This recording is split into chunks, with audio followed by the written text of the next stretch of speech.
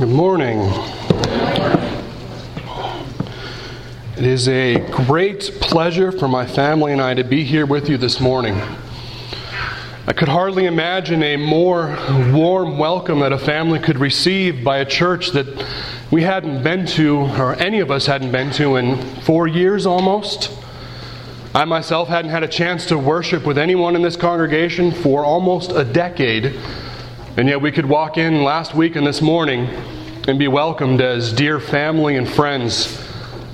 So thank you. You are truly a blessing to myself and to my family. And know that even in the great frozen wastelands of northern Minnesota, this congregation is remembered and prayed for regularly. What unites us in Christ is greater than what could possibly separate us in this world.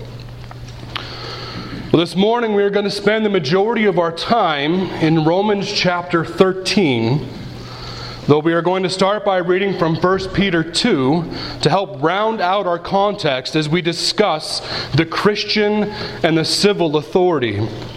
So I invite you to turn with me to 1 Peter 2, 13 through 20. It's Hebrews, James, and then 1 Peter, and we're in chapter 2, 13 through 20. Submit yourselves for the Lord's sake to every human institution, whether to a king as the one in authority, or to governors as sent by him for the punishment of evildoers and the praise of those who do is right. For such is the will of God, that by doing right you may silence the ignorance of foolish men. Act as free men, and do not use your freedom as a covering for evil, but use it as bondslaves of God. Honor all people, love the brotherhood, fear God, honor the king. Servants, be submissive to your masters with all respect, not only to those who are good and gentle, but also to those who are unreasonable. For this finds favor. For if the sake of conscience toward God a person bears up under sorrows when suffering unjustly. For what credit is there if when you sin and are harshly treated, you endure it with patience? But if when you do what is right and suffer for it, you patiently endure it, this finds favor with God. Now we turn to our main passage for this morning, Romans chapter 13, verses 1 through 7. The Gospel of John and the book of Acts, and then Romans will be in chapter 13.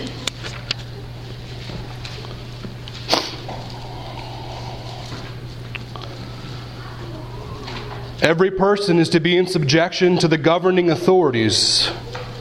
For there is no authority except from God, and those which exist are established by God. Therefore, whoever resists authority has opposed the ordinance of God, and they who have opposed will receive condemnation upon themselves. For rulers are not a cause of fear for good behavior, but for evil. Do you want to have no fear of authority? Do what is good, and you will have praise from the same. For it is a minister of God to you for good. But if you do what is evil, be afraid, for it does not bear the sword for nothing.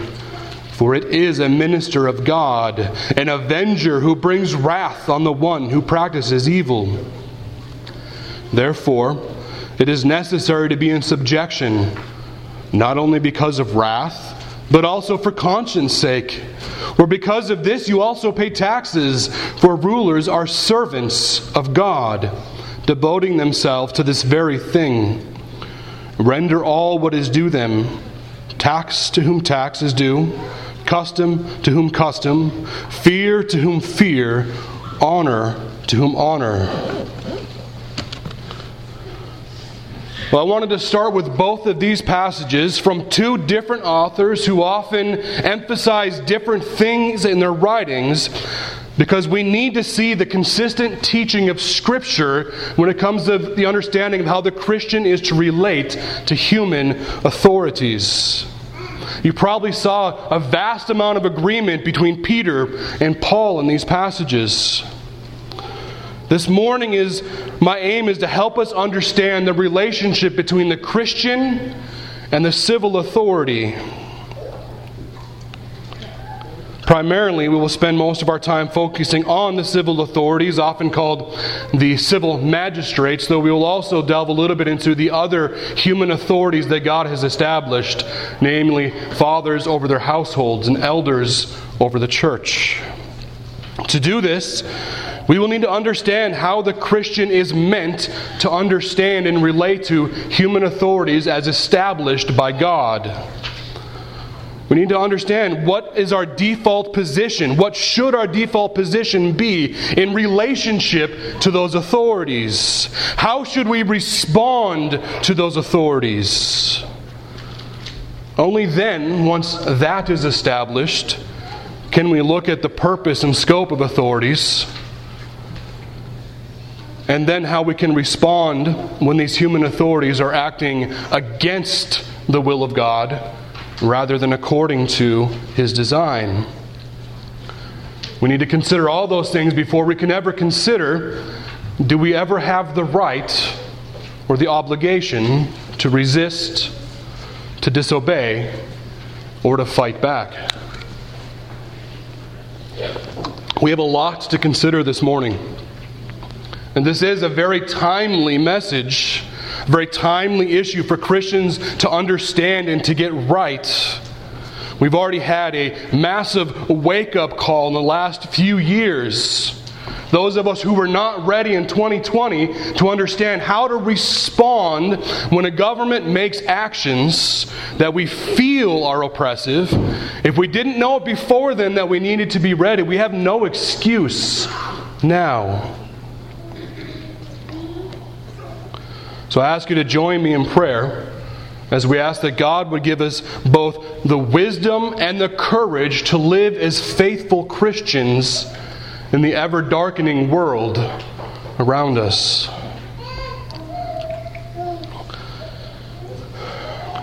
Father, I come to you confessing my inadequacy for this task before me.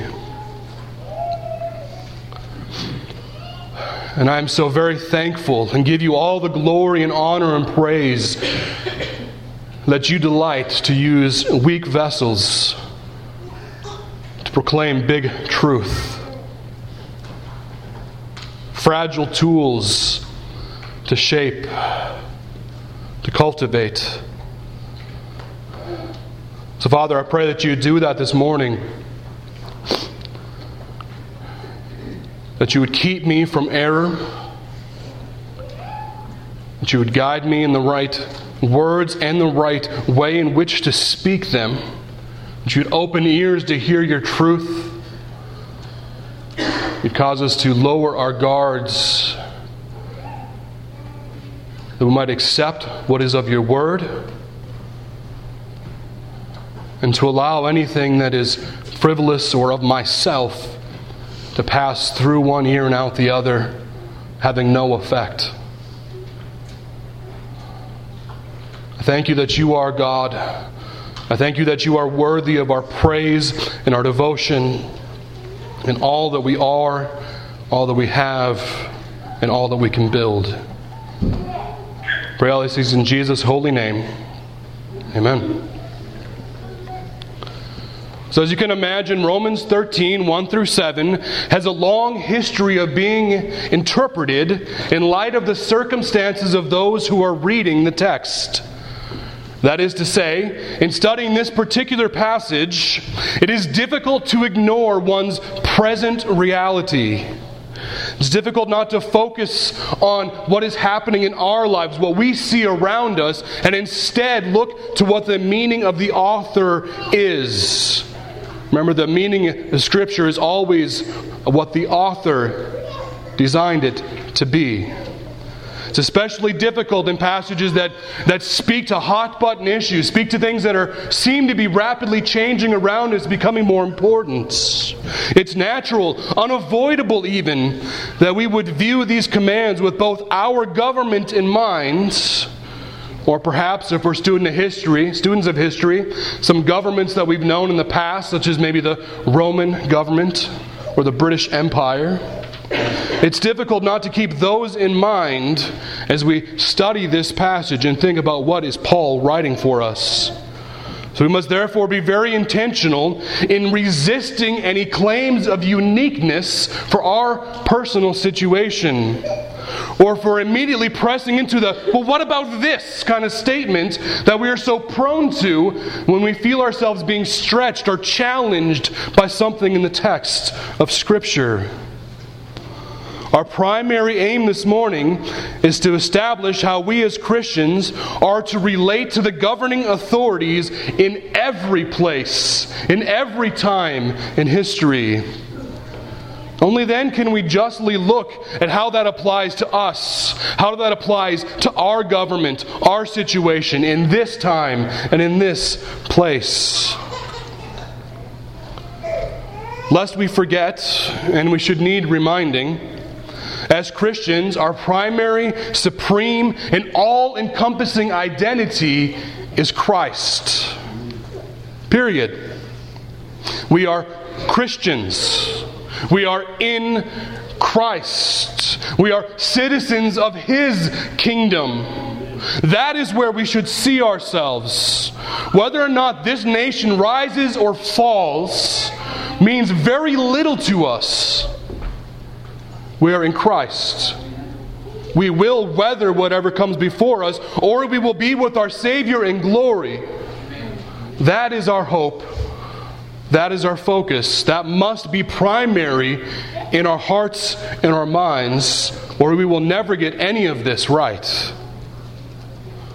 Anything else we might identify ourselves as is subordinate to that most basic and fundamental reality. We must live as men and women, as fathers, mothers, and children, as employees and employers, as faithful Christians.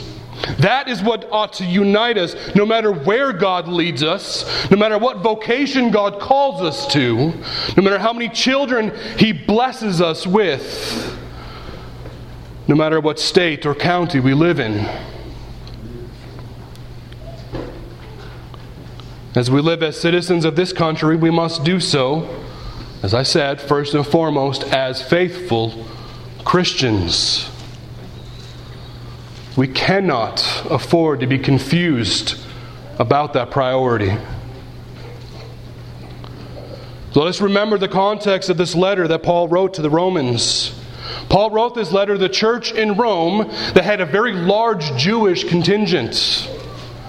At this point in history, if you're a student of history, you'll know this, the Jewish people had proven very difficult to govern. The Jewish people were very quick to resist. They were very quick to foment rebellion and hesitant to accept any authority that was not their own. That shouldn't surprise us if you've read the Old Testament. They constantly bucked against authority. In this way, they were not so different from many of us. And as we look back at history, we know what destruction that rebellion bought for the nation of Israel. And beloved, that is not to be the posture of the Christian to the governing authorities. Christians must not long for the opportunity to resist, to defy, or to revolt. If you're of my generation, it doesn't matter how excited you got watching Red Dawn, how much you wanted to shout out Wolverines and resist an opposing foe, Christians ought not to long for that chance to revolt, to resist, or to fight. Christians should see the goodness of God. They should see the goodness of God in the spheres of authority that He has given us. Christians should be the first, the very first, to support, encourage, and uphold legitimate offices of authority, even when, and especially probably, when they are not perfect.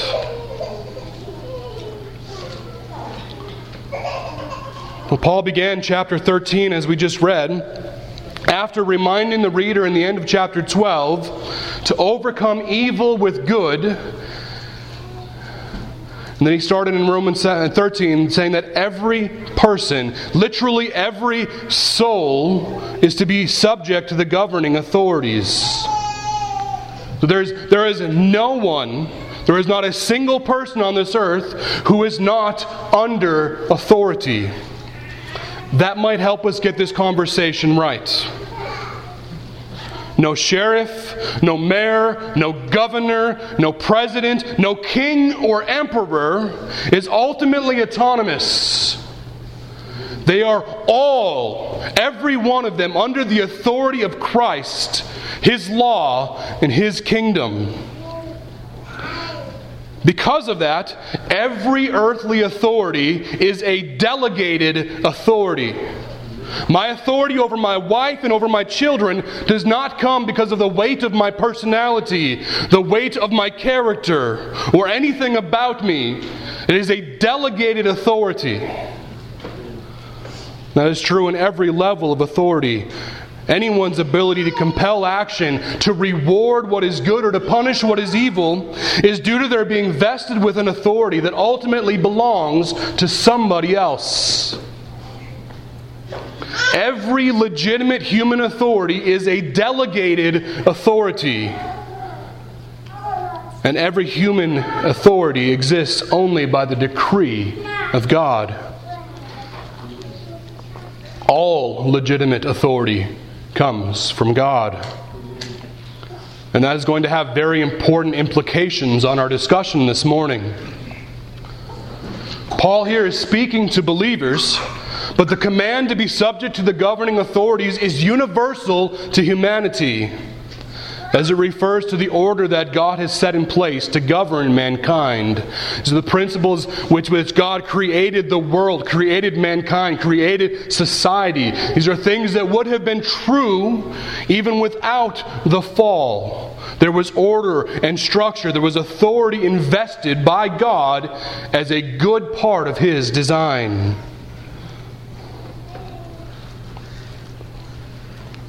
The establishment and real human authority that is given by God to specific people is a mercy. Another thing we need to hold on to in the back of our minds. The establishment of governing authorities, even those civil magistrates, that is a mercy of God. It is for the good of mankind. In this context, Paul is speaking directly about governing authorities or civil magistrates. But it'll be important for us to remember that God has established different layers, different spheres of sovereignty when it comes to authority. And each of these spheres of sovereignty is given responsibility to govern and to protect those who are under their charge. Each of these spheres of authority possesses an authority limited by the scope of their charge. And each of them remains subject to the absolute authority of Christ and His law. Husbands have been given real authority over their households. Elders have been given real authority over the churches in which they rule. Civil magistrates have been given authority over the people they govern. Each of these authorities is given a sphere of influence by God. Each of these authorities has been given a scope and a charge, a command of God of what they are to do and how they are to lead and protect. Each of these authorities were established by God for the good of the human race. While no authority other than God Himself is absolute, those that He has instituted are real, they are consequential, and we are called to live in submission to them. I don't think it's insignificant that Paul uses the word for submission in our text this morning rather than making a blanket call to obedience. I believe that points to the posture of those that Christians ought to have towards institutions. It speaks to how we should look to them, how we should relate to them by default, knowing that they are yet occupied by sinful men. The difference between submission and blanket obedience helps remind us that our ultimate allegiance is to the standard of God, to the authority that He has given, not to those men who hold the offices. It is possible, and I think we will see as we continue this morning, to have a submissive posture towards ruling authorities, all the while holding our obedience to a higher standard, even when that higher standard demands that we resist, we disobey, or we fight against that lower authority. So, beloved, would you be in resistance to established authorities? Paul would warn us to beware. For whoever resists the authorities established by God resists God Himself. That's why it's such an important deal when children disobey and resist the authority of their parents. They are disobeying God. We worry for disobedient children not because it offends their parents, because it offends God. We worry about church members who rebel against the authority of the elders because it is an offense against God. It is God's authority entrusted to those holding those positions. It may go against our American sensibilities, but the natural posture of the Christian is to be of submission. That hurts a little bit as a red-blooded, proud American. We have no king.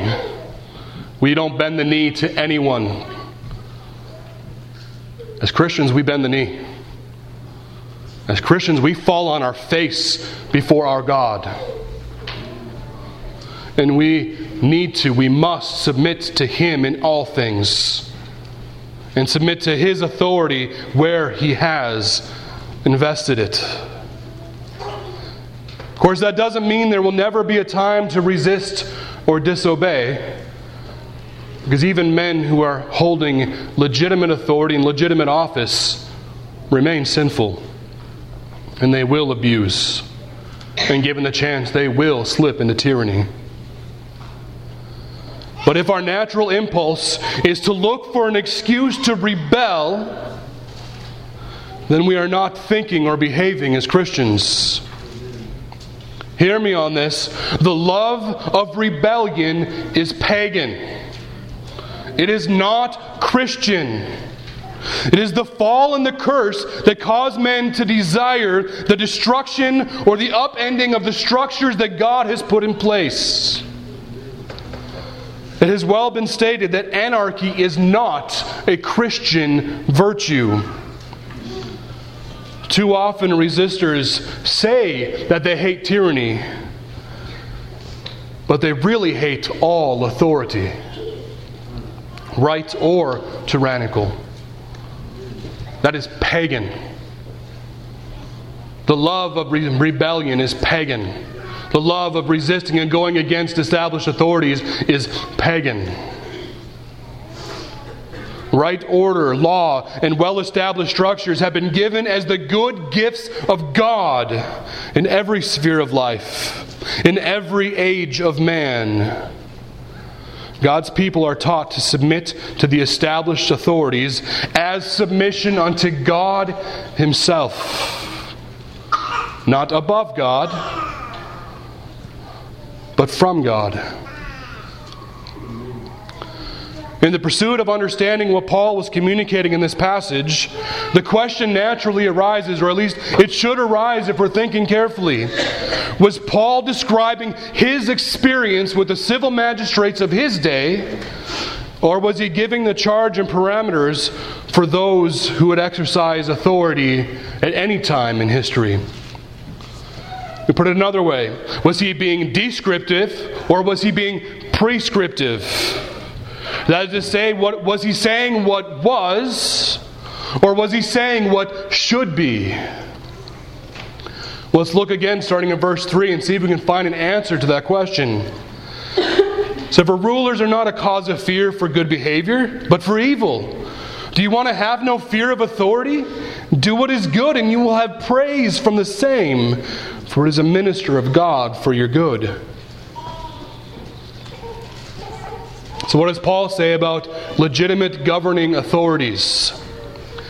He explicitly states that they are not a terror for those who are doing what is right, but they are for those who are doing what is wrong. That much is very much in keeping with what Peter wrote in 1 Peter 2.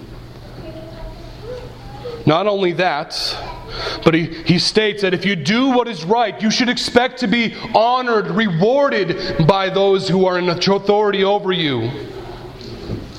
But that if you commit evil, you should be afraid, because God has given them the right to punish lawlessness. So we can ask, is that the experience that Paul and the early church had under the Roman Empire in the first century? Or is that instead what God has given civil authorities as their purpose, their scope, and their responsibility? Well, let's dive a little bit deeper even into a more basic question. What does Paul mean in this passage by good and evil? Do the governing authorities get to determine what is right and what is wrong? Is there any possibility that Paul is defining what is right and what is wrong according to a human standard that was in place in that day because of the rulers of men? Well, I hope you all realize the obvious answer to that question. It is simply biblically unthinkable that Paul would be relating to any kind of human standard here. The only standard Paul would reference here would be the law of God. God's authority and God's law over every other authority and over every other standard known by man. God defines what is right and wrong. God alone defines what is right and what is wrong. Men either obey or rebel against his authority and pay the penalty.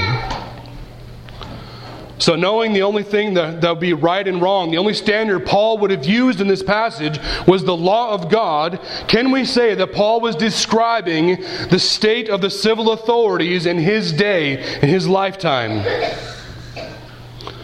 Or is he simply prescribing the proper exercise of the authority that was given to the civil magistrates as instituted by God? Well, we can say that even the corrupt government of the Roman Empire yet fulfilled much of the purpose of the state that God had instituted. We know that it often punished righteousness. It often rewarded what was evil.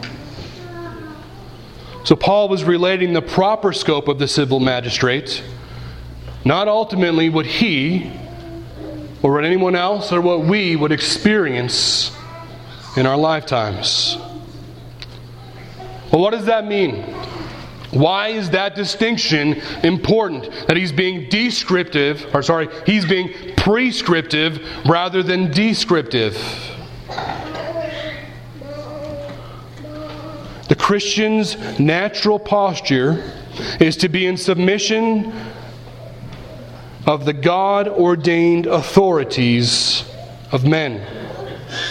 It's important because we need to understand what authorities are God-ordained. What is the scope of authority that is God-ordained? Because we are commanded by Scripture to be in submission to the God-ordained authorities that are present among men. So this must mean, at the very least, that the Christian is to submit to the governing authorities as long as, and in every instance that, those authorities are carrying out the charge as given to them by God.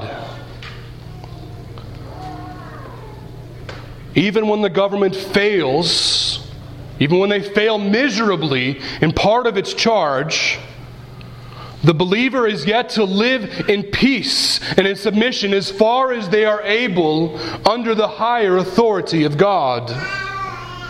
As far as it depends on us, we ought to be the very best of citizens,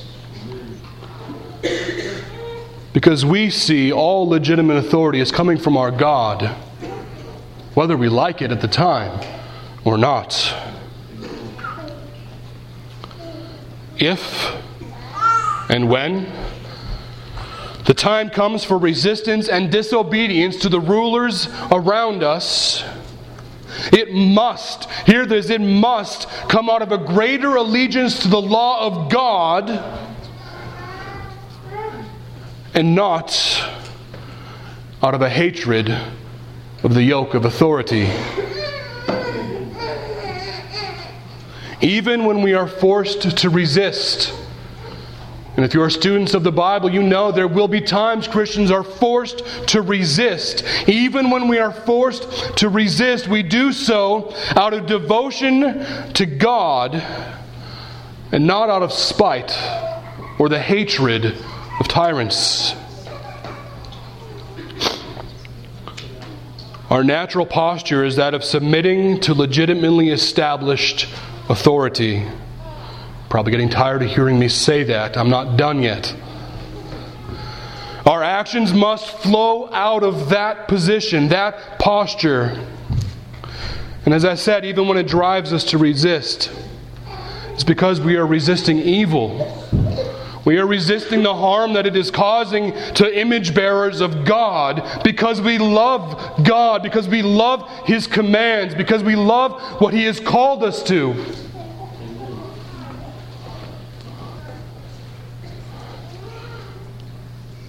So what is the purpose of God establishing governing authorities? Probably an important thing for us to know. We can see in our text this morning, it is for the preservation of life and the right ordering of human society. God is aware of the human condition. God is aware of the wickedness of the human hearts. And He has in wisdom and mercy established the means of rewarding what is good and punishing what is evil, thereby sustaining human society. Beloved, the worst possible situation for men to find themselves in is not that which is under evil rulers. That is not the worst place we can find ourselves. The worst place we can find ourselves is without any rulers at all. Anarchy is a greater threat to human flourishing than is a wicked government. And I believe that's true under any government we can imagine. Just think of Scripture. If you read through times in the Old Testament or read through times in the Judges, even in the midst of seeing such marvelous, miraculous salvation by the hand of God, signs and wonders that we just long to be able to get a glimpse of, the nation time and time again with nobody hanging over them, the punishment, legitimate punishment in the short term, not just eternal punishment, but quick punishment without a yoke over their shoulders to keep them in line. What did the people do? Time and again, they did what was right in their own sight. What was the result? Every time we see in the Old Testament that the people did what was right in their own sight. Radical depravity. Radical idolatry. It was worse for them to do what is right in their own sight than it was to have the Philistines pressing down harshly on their necks. That is the lowest place we ever find society in Scripture, is where everyone does what is right in their own eyes.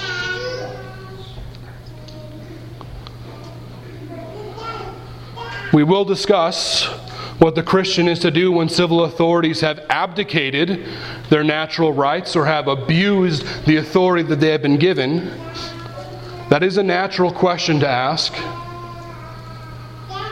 However, Paul's efforts in this passage, as Peter's were in 1 Peter 2, were not to discuss the exception to the rule, but to define the right and proper attitude of the believer toward the authorities established by God. And we ought to be more concerned with our position before the authorities, our posture to them, than we are about finding all the different ways and excuses by which we can rebel against them. As we have said, God established civil authorities for our good. Paul said that the magistrate was the servant of God. Just to remind ourselves, Paul's probably writing in the early reign of Nero. So if you know anything about Nero, Paul is calling Nero a servant of God. The word that is here translated as servant is when we normally transliterate as deacon.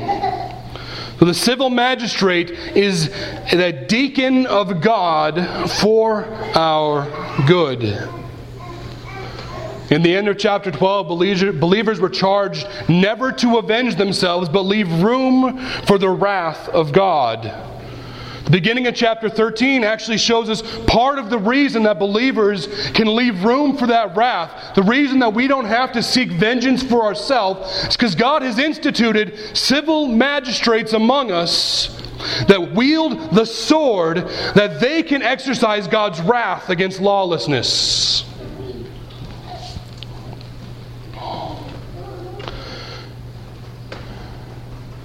When we are wronged, the command to leave vengeance to God protects us from the sins that would no doubt overcome us if we were to attempt to bring about our own vengeance. And for those of you who have gotten caught in that trap, you know what that does to your life, what that does to your heart and your soul. There is comfort in knowing that in the end, God will make all things right. There is comfort for that. And for some people, for many believers around the world in history and today, that is the only comfort they have, is that one day God will make all things right. That one day the pain will be gone. That one day their suffering will have completed the suffering of Christ and they will reign with Him in glory forever. For many Christians, that is the only comfort that they will have in this life. Yet for others, even under wicked authorities, there is the comfort of knowing that there is immediate judgment that falls upon most, or at least many, crimes that are committed against us. That is a comfort. God loves justice. The civil magistrates are given by God to be servants for our good. Paul gives two reasons in our text for the believer to be in subjection to the civil authorities. Therefore, it is necessary to be in subjection not only because of wrath, but also for conscience' sake. For the sake of escaping the wrath of God, we do what is right and avoid what is wrong. Specifically in this context, there's things that we do what is right, what we have been commanded to do by authorities who are legitimately placed over us because we fear the penalty of breaking the command. Keeps most of us from speeding too quickly. He has instituted structures and authorities to both promote what is right, but then to seek out those who have done wrong and bring them to justice. The fear of the penalty that you will pay for a crime is a good and legitimate reason, a good and legitimate motivation to not do what is wrong. For the unbeliever, that is as far as the motivation will go, except for perhaps the desire for a reward. For the Christian, we have a greater reason to not do what is wrong, but to do what is right. We obey the law of God because we have God's law written on our hearts. We have the Spirit of God indwelling within us, reminding us to do what is right. The Spirit of God that brings about conviction within us to show us when we have been wrong, when we need to repent. More effective than any policeman hiding behind a bush hoping to catch you speeding by. It's that kind of obedience that every parent desires from their children. When they're young, yes, we teach them to fear the rod so that they will learn to obey. But as they mature, we desire them to obey because they want to be pleasing to us and therefore more pleasing to God. Even the best in human institutions have limits. There are always going to be ways for men to break the law, to take advantage of or to harm others and avoid punishment at the hands of the governments. And Christians know that there are mostly going to be ungodly men who get away with it.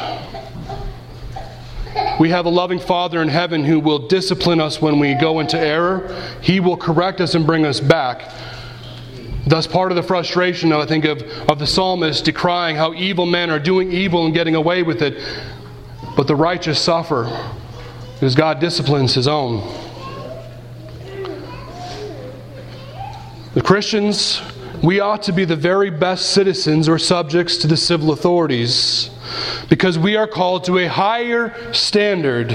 We are called to obedience to the law of God. We are called to seek peace. We are called to pray for our enemies and for those in authority over us, even when those two are the same, when our enemies are the authorities that are over us.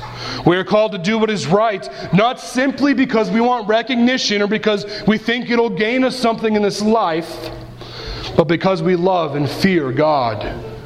We ought always, even in resistance, we must always be the very best of citizens.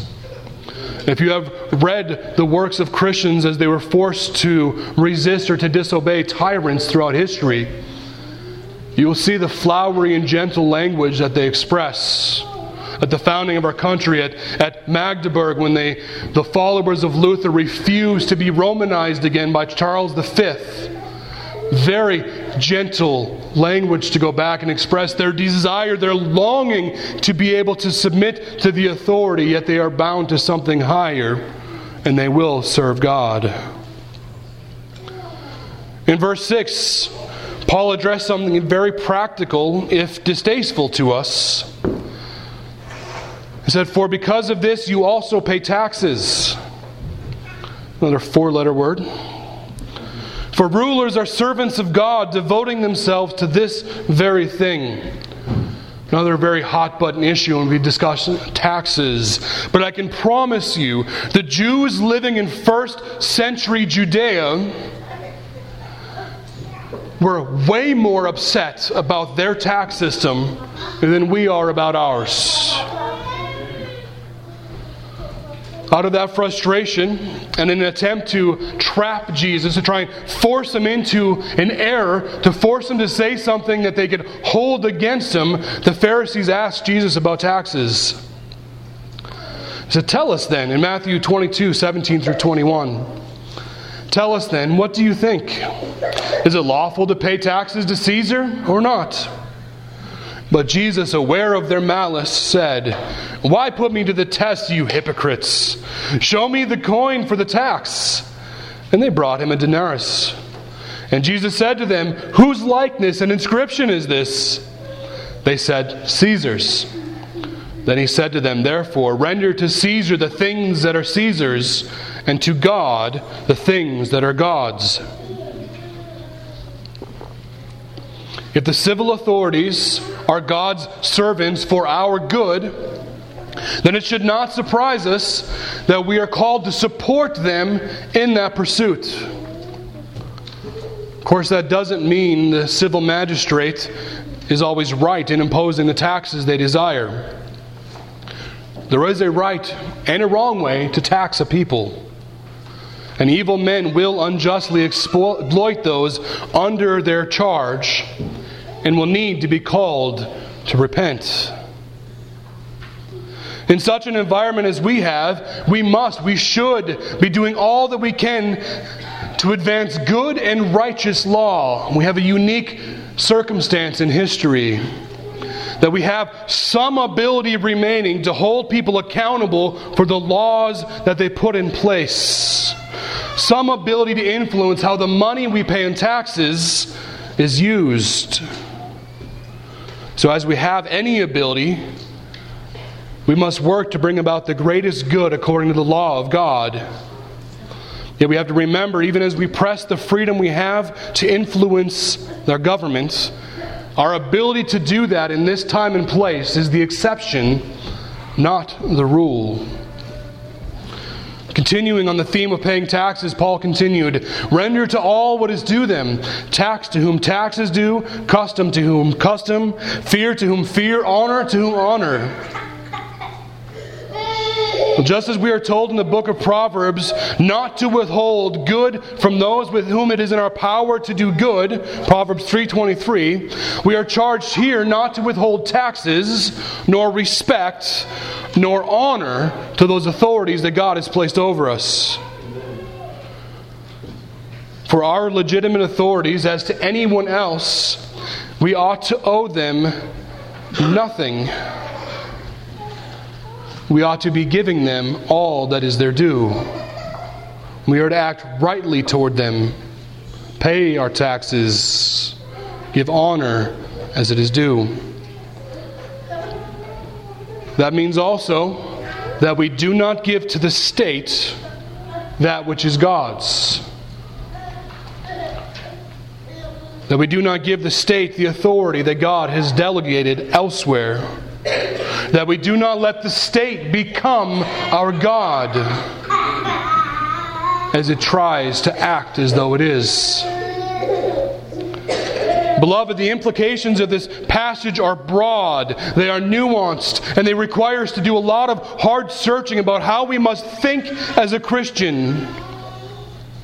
We must be disciplined to start from those principles that are universal, that we have been commanded throughout all time in history, in Scripture.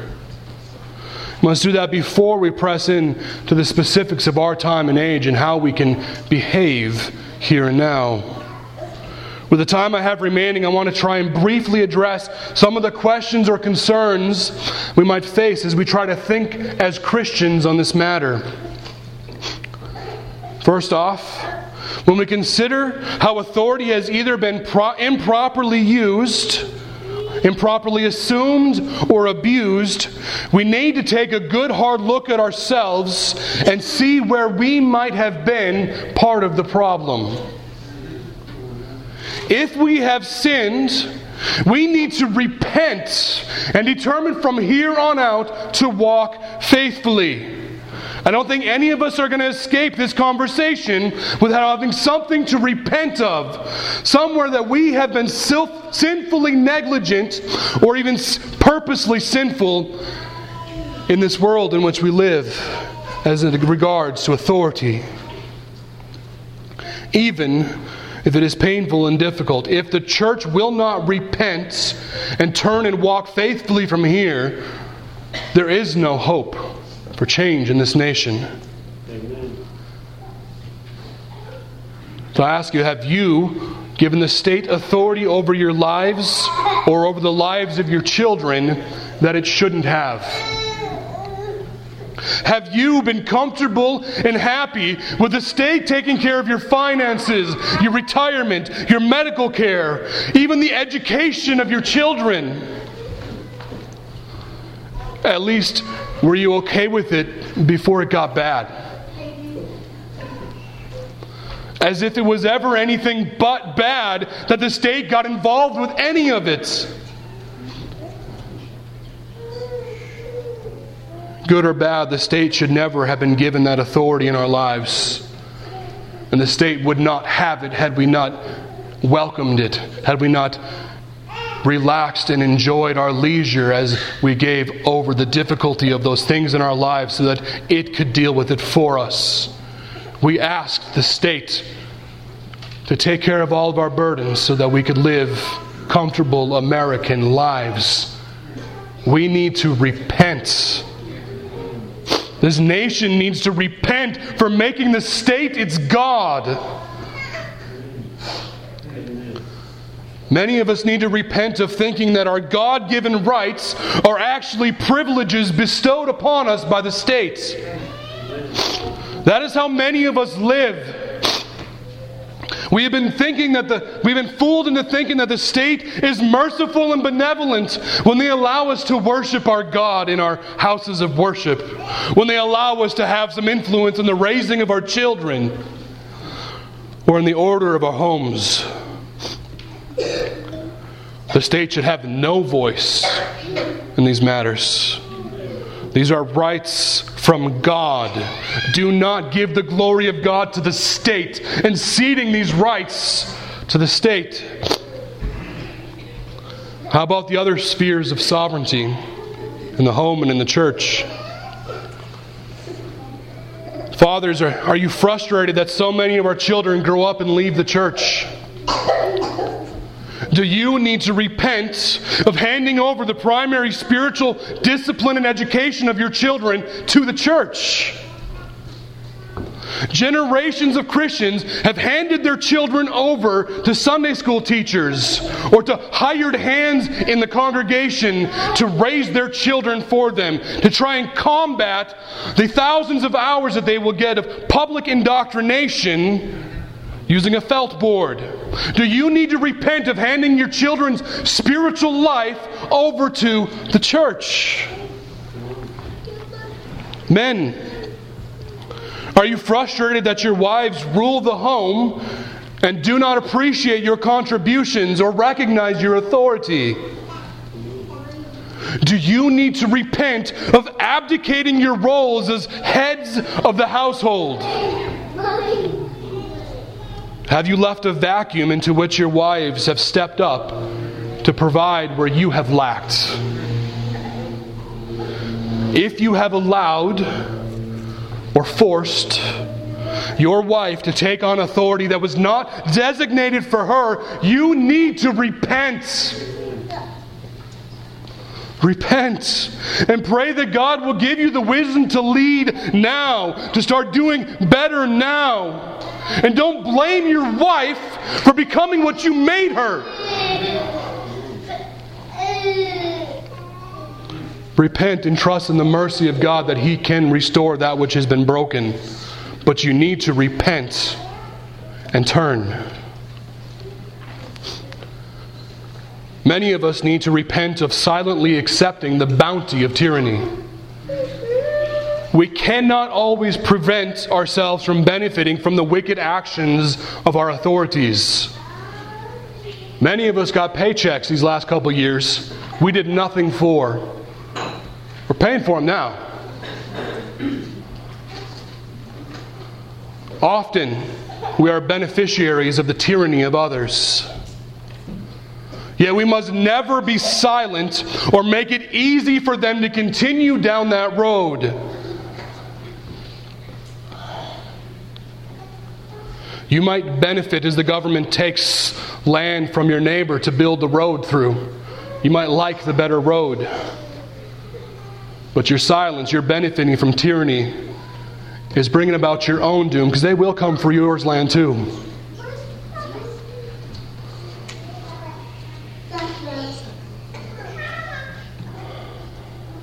We must never be silent or make it easy for the state to continue in its tyranny. Even and especially when we benefit from that tyranny. The blood money of the state must not also be hush money. If you have been silent in the face of tyranny, repent. Even as the Christian is to have a general posture of submission to the governing authorities, it remains our call at all times to all men to call them to repentance and obedience to Christ.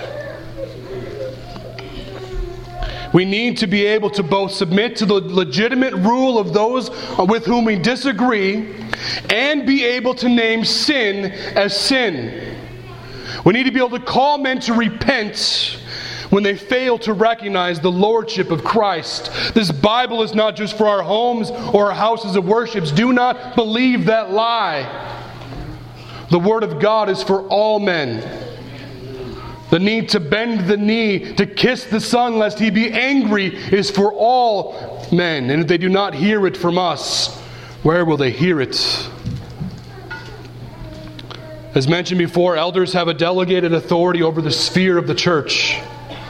Part of that delegated authority is that they hold a unique responsibility to inform the consciences of the magistrates in the civil office and the fathers in their home. They have a unique responsibility to inform the consciences so that people will know their duty before God, to call people to account, to tell them how they must stand, how they must kneel, how they must kiss the Son. This was once the norm in the land. Pulpits used to regularly speak to the magistrates. Pulpits used to regularly inform the congregation of the issues of the day. Before there was Twitter, there were pulpits and faithful men of God telling the congregation what was going on in the world and how they should think about it.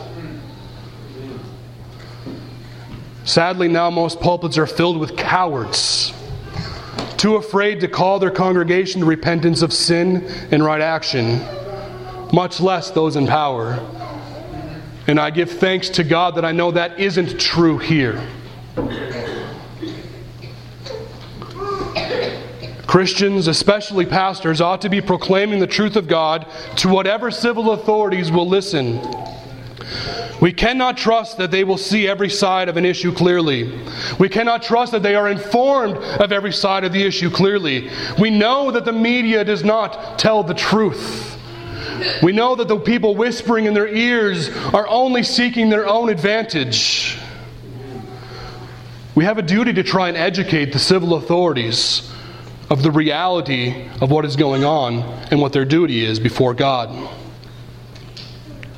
We need to try and inform their conscience so that when they are tempted to slip into tyranny themselves, they understand the error. And we need to inform their conscience so when those who are in authority over them call on them to do something they know is wrong, that they can remember that it is their God-given duty to resist that which is unlawful and to protect those who are in their charge, to interpose for those whom they are supposed to care for. Beloved, we must be every bit as zealous for the truth as the wicked are for their lies. How many of us can say that's true in our lives? When we see brothers and sisters facing persecution at the hands of tyrants, which if you don't see it, you're not looking. When we see it, it is happening. It is going to happen more and more. We must be ceaseless in praying for them. We must cry out to everybody who will listen about what is going on. We must make the story famous, not shut up about it. Be like the Canaanite woman who would not leave Jesus alone, who kept begging for the crumbs that might fall off the table, whatever it takes to continue on persistently, that there is injustice going on, that there are people who are sinning. They will either eventually listen to shut us up or throw us in jail alongside them. Either way is okay with me.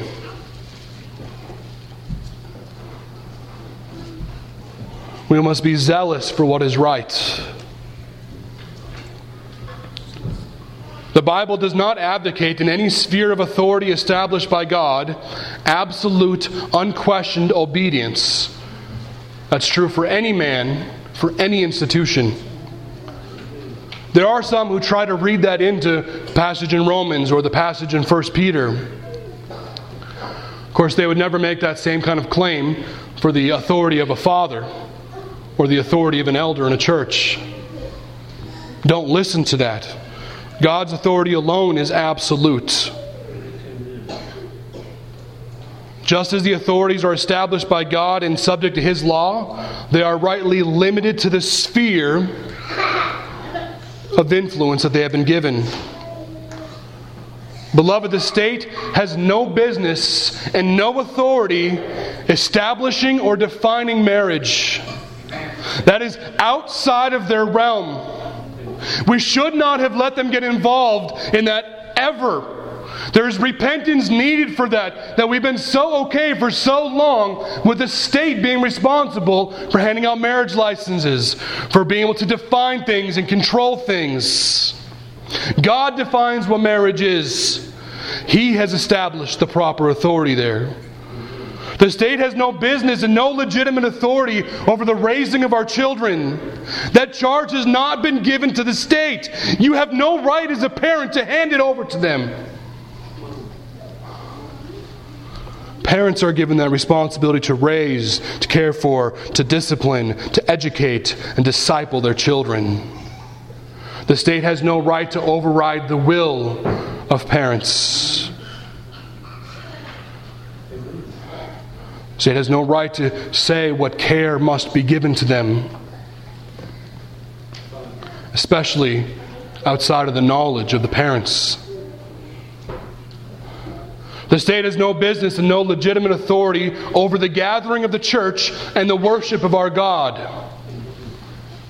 It claimed a great amount of authority of that a couple years ago. That charge has not been given to the states. God's Word establishes how and when Christians are to gather in the worship of His name.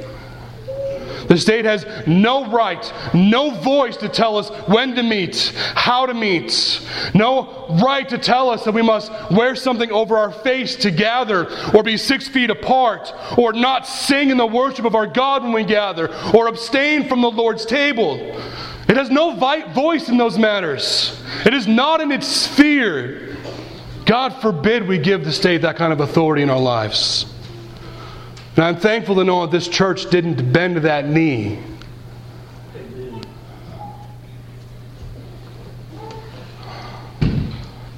There are many more examples that could be given. There's no shortage of the state claiming authority that isn't belonging to it.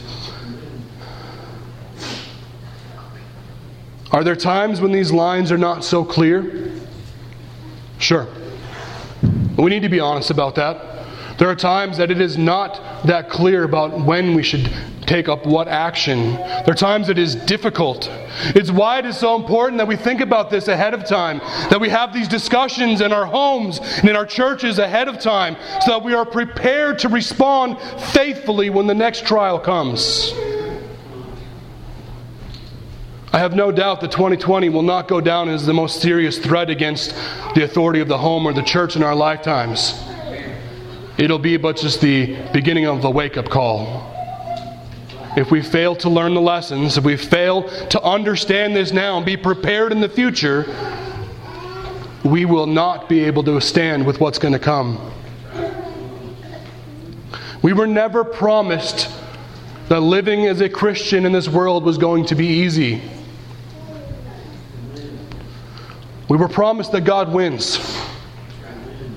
We were promised that Christ is on His throne. We are promised that all authority is in Christ. He has authority over all things in heaven and on earth, over all powers, all principalities, that all rule is under Him, all authority is delegated from Him. So we have nothing to fear.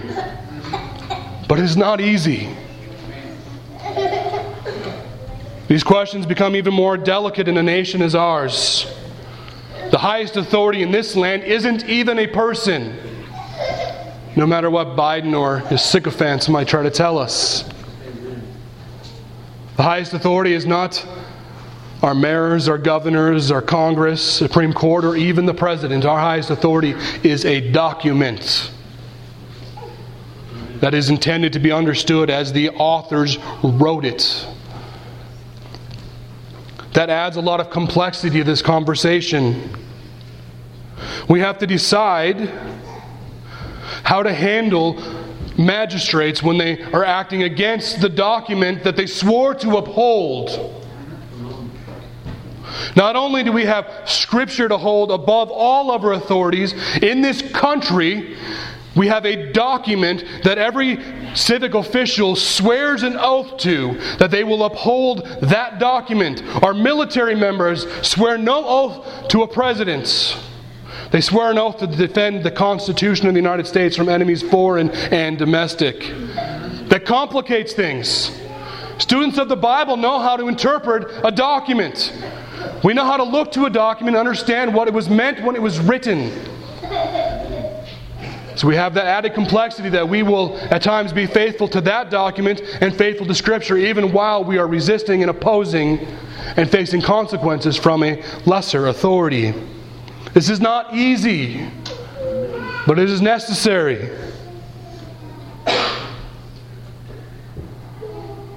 All those concerns are coupled with the fact that even while we have a constitution that was written largely faithful to the law of God, the rulers and highest offices in this land are continually advocating for the vilest perversions and wickedness that this earth has seen under any king, emperor, or government. Does anybody think that's too strong of a statement? We shouldn't have to look any further than the mass infanticide of legalized abortion. Add to that the overreach of authority into the attempted legal redefinition of the family. The desired end to destroy the nuclear family, to destroy this most basic building block of human society. And when the family is broken, any kind of madness is possible to be forced down upon the people. Just think of the massive propaganda blitzkrieg, successfully brainwashing the population to no longer understand there's a difference between boys and girls. That is not possible if the family is strong in this nation. That is not possible when kids know that their daddy is a man and their mommy is a woman.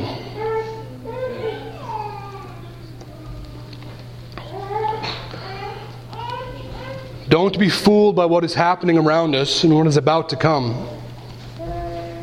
The president of this nation, or his handlers,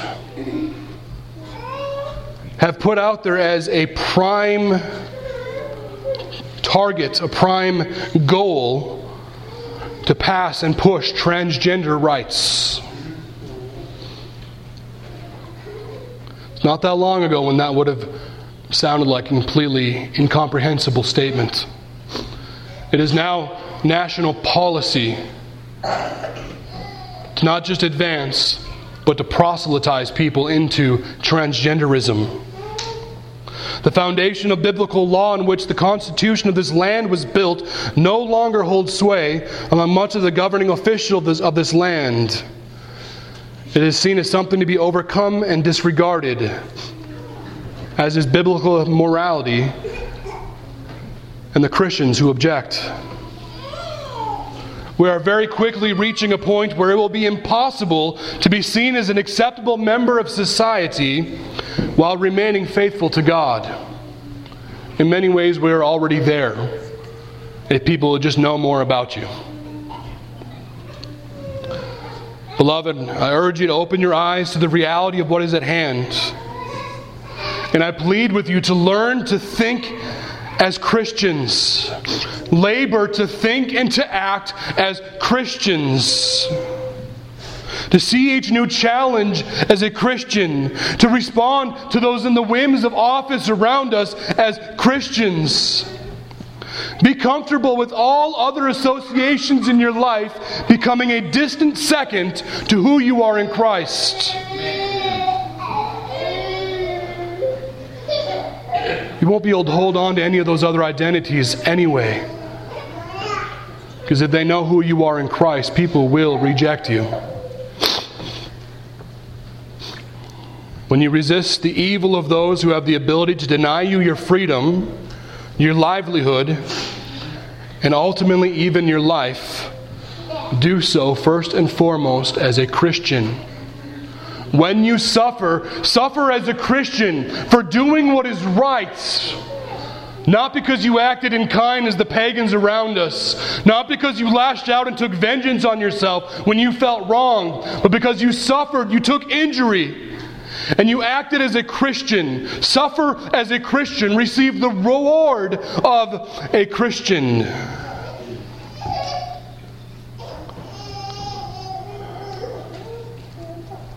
When you must resist evil, remember that we are not alone. And remember that God is not mocked. God rewarded the faith of the midwives when they protected Pharaoh. God protected Daniel when he would not be kept from praying and would not have it that anybody would know he wasn't praying. He opened the blinds and prayed for everybody to see. And even thrown into the den of lions, God protected him. And God broke Peter out of prison and helped Paul escape from a city as he was being pursued and survive stoning and shipwreck and all other sorts of unfortunates. I do not call on you to act as a Christian under your own power, but under the power of Christ, by the very Spirit of Christ within you. We are to be a people in subjection to established authority, yet we must obey God rather than men. When you resist, it must not be the resistance as worldly men would offer. We are a people of peace. And when we find ourselves in conflict, it must not be conflict in the way that the world understands. So if you are to suffer, suffer as a Christian. Christ is our identity. And that affiliation and that standing cannot be taken away from us. That will not fail us. And it will carry us to our inheritance in eternity. I invite you to join me in prayer. Father, I pray that you would give us eyes to see, wisdom to know what is happening in the world around us. And rather than responding in fear, that we would look to your word. We would be informed by your gospel. That we would think ahead of time how we are to live. That we would be faithful day by day, not just planning to be faithful at some distant hour, but faithful now, repenting of our sin now, following the words of Christ in the radical life to which He has called us now. Make us faithful, unite us one to another, give us strength as the body of Christ, the salt of this world and the light on the hill. Pray this is in Jesus' holy name. Amen.